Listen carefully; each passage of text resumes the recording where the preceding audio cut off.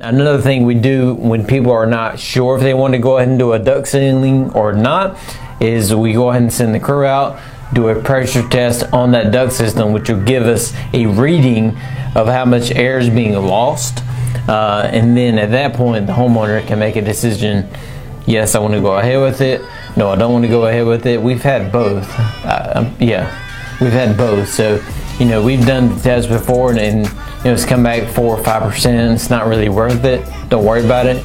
And we've done the test before where it's come back 20% and we need to go ahead and do a duct sealing. So if you're not sure and you don't have a technician out, we will come out, hook up the machine, do a test on it, see where we are.